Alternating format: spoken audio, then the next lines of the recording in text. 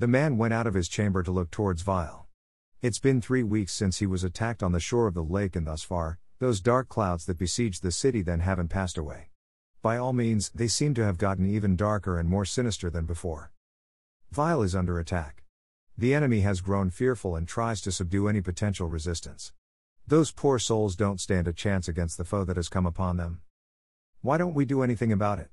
What kind of protection for humanity does the House of the Wise offer if it takes no action against such evil that wreaks havoc right in front of it? The man was furious and felt powerless. Professor Sean smiled softly, but it was obvious he was suffering as well because of the situation. It is not our time to intervene, son of the lake.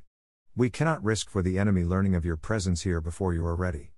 That would have catastrophic consequences indeed. You said he's fearful.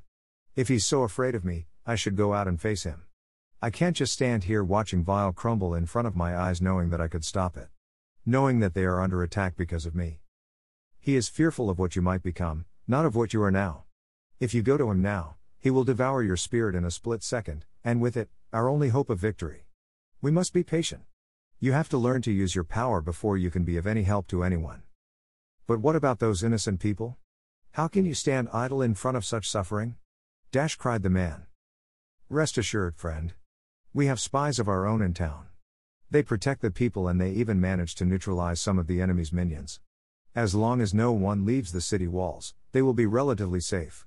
You see, the enemy doesn't want anyone to hear about you. He is trying to contain the news of your finding. But nobody knows about me.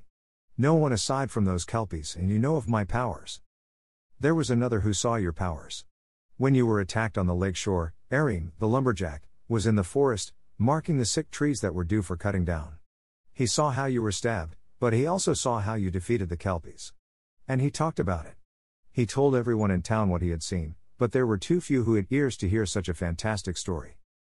Arim saw me? Is he all right? Sadly, the Kelpies got to him before Einst, my student whom I sent to protect him and bring him back here. They learned of his intrusion the 3rd day after their attempt on your life and found him on the 4th. When Einst reached Vile, he found Arim in his house with his neck slit. That's terrible. Arim was a good man. He had no part in all of this. I'll kill those monsters and make them suffer for every person they've ever touched. It is a cruel fate that he had to endure, that is clear. But his death wasn't completely in vain. He talked about you and what he saw you do. And, even if not many believed him, the news spread and people got new hope. That motivates them to fight it and that infuriates the enemy. The man stood there, contemplating on what Professor Sean just told him.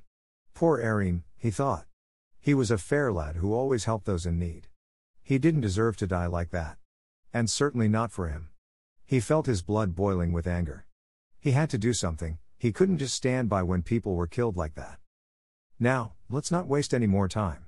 Your body has regained much of its strength in the last weeks. It's time for you to train and learn how to use your abilities so that you will have a chance when the enemy will find you. Okay, old man. I will do as you ask of me, but I'll let you know, I will spare no mercy when I find those Kelpies or any other foul creature that serves those killers. And none shall you need, friend. For mercy is a gift for those worthy of it, and our enemy hasn't any merits aside from those of spreading fear and suffering throughout the world. A moment of silence gave the man the chance to focus his attention back to Vile. He felt fury, but he was more determined than ever to seek revenge and justice. So, continued the professor, for the first lesson you'll need to start being present and feel the energy that resides in you. Let it flow freely through your body, but be aware of it. Close your eyes and take a deep breath. Focus on your breathing, feel it how it enters and exits your body. How it brings life into you and expels the bad. The man looked at Professor Sean but didn't say anything.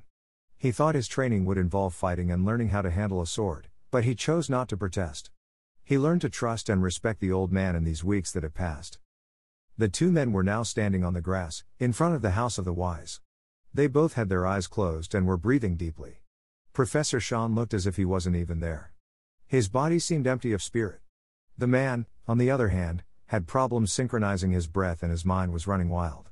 His training has begun.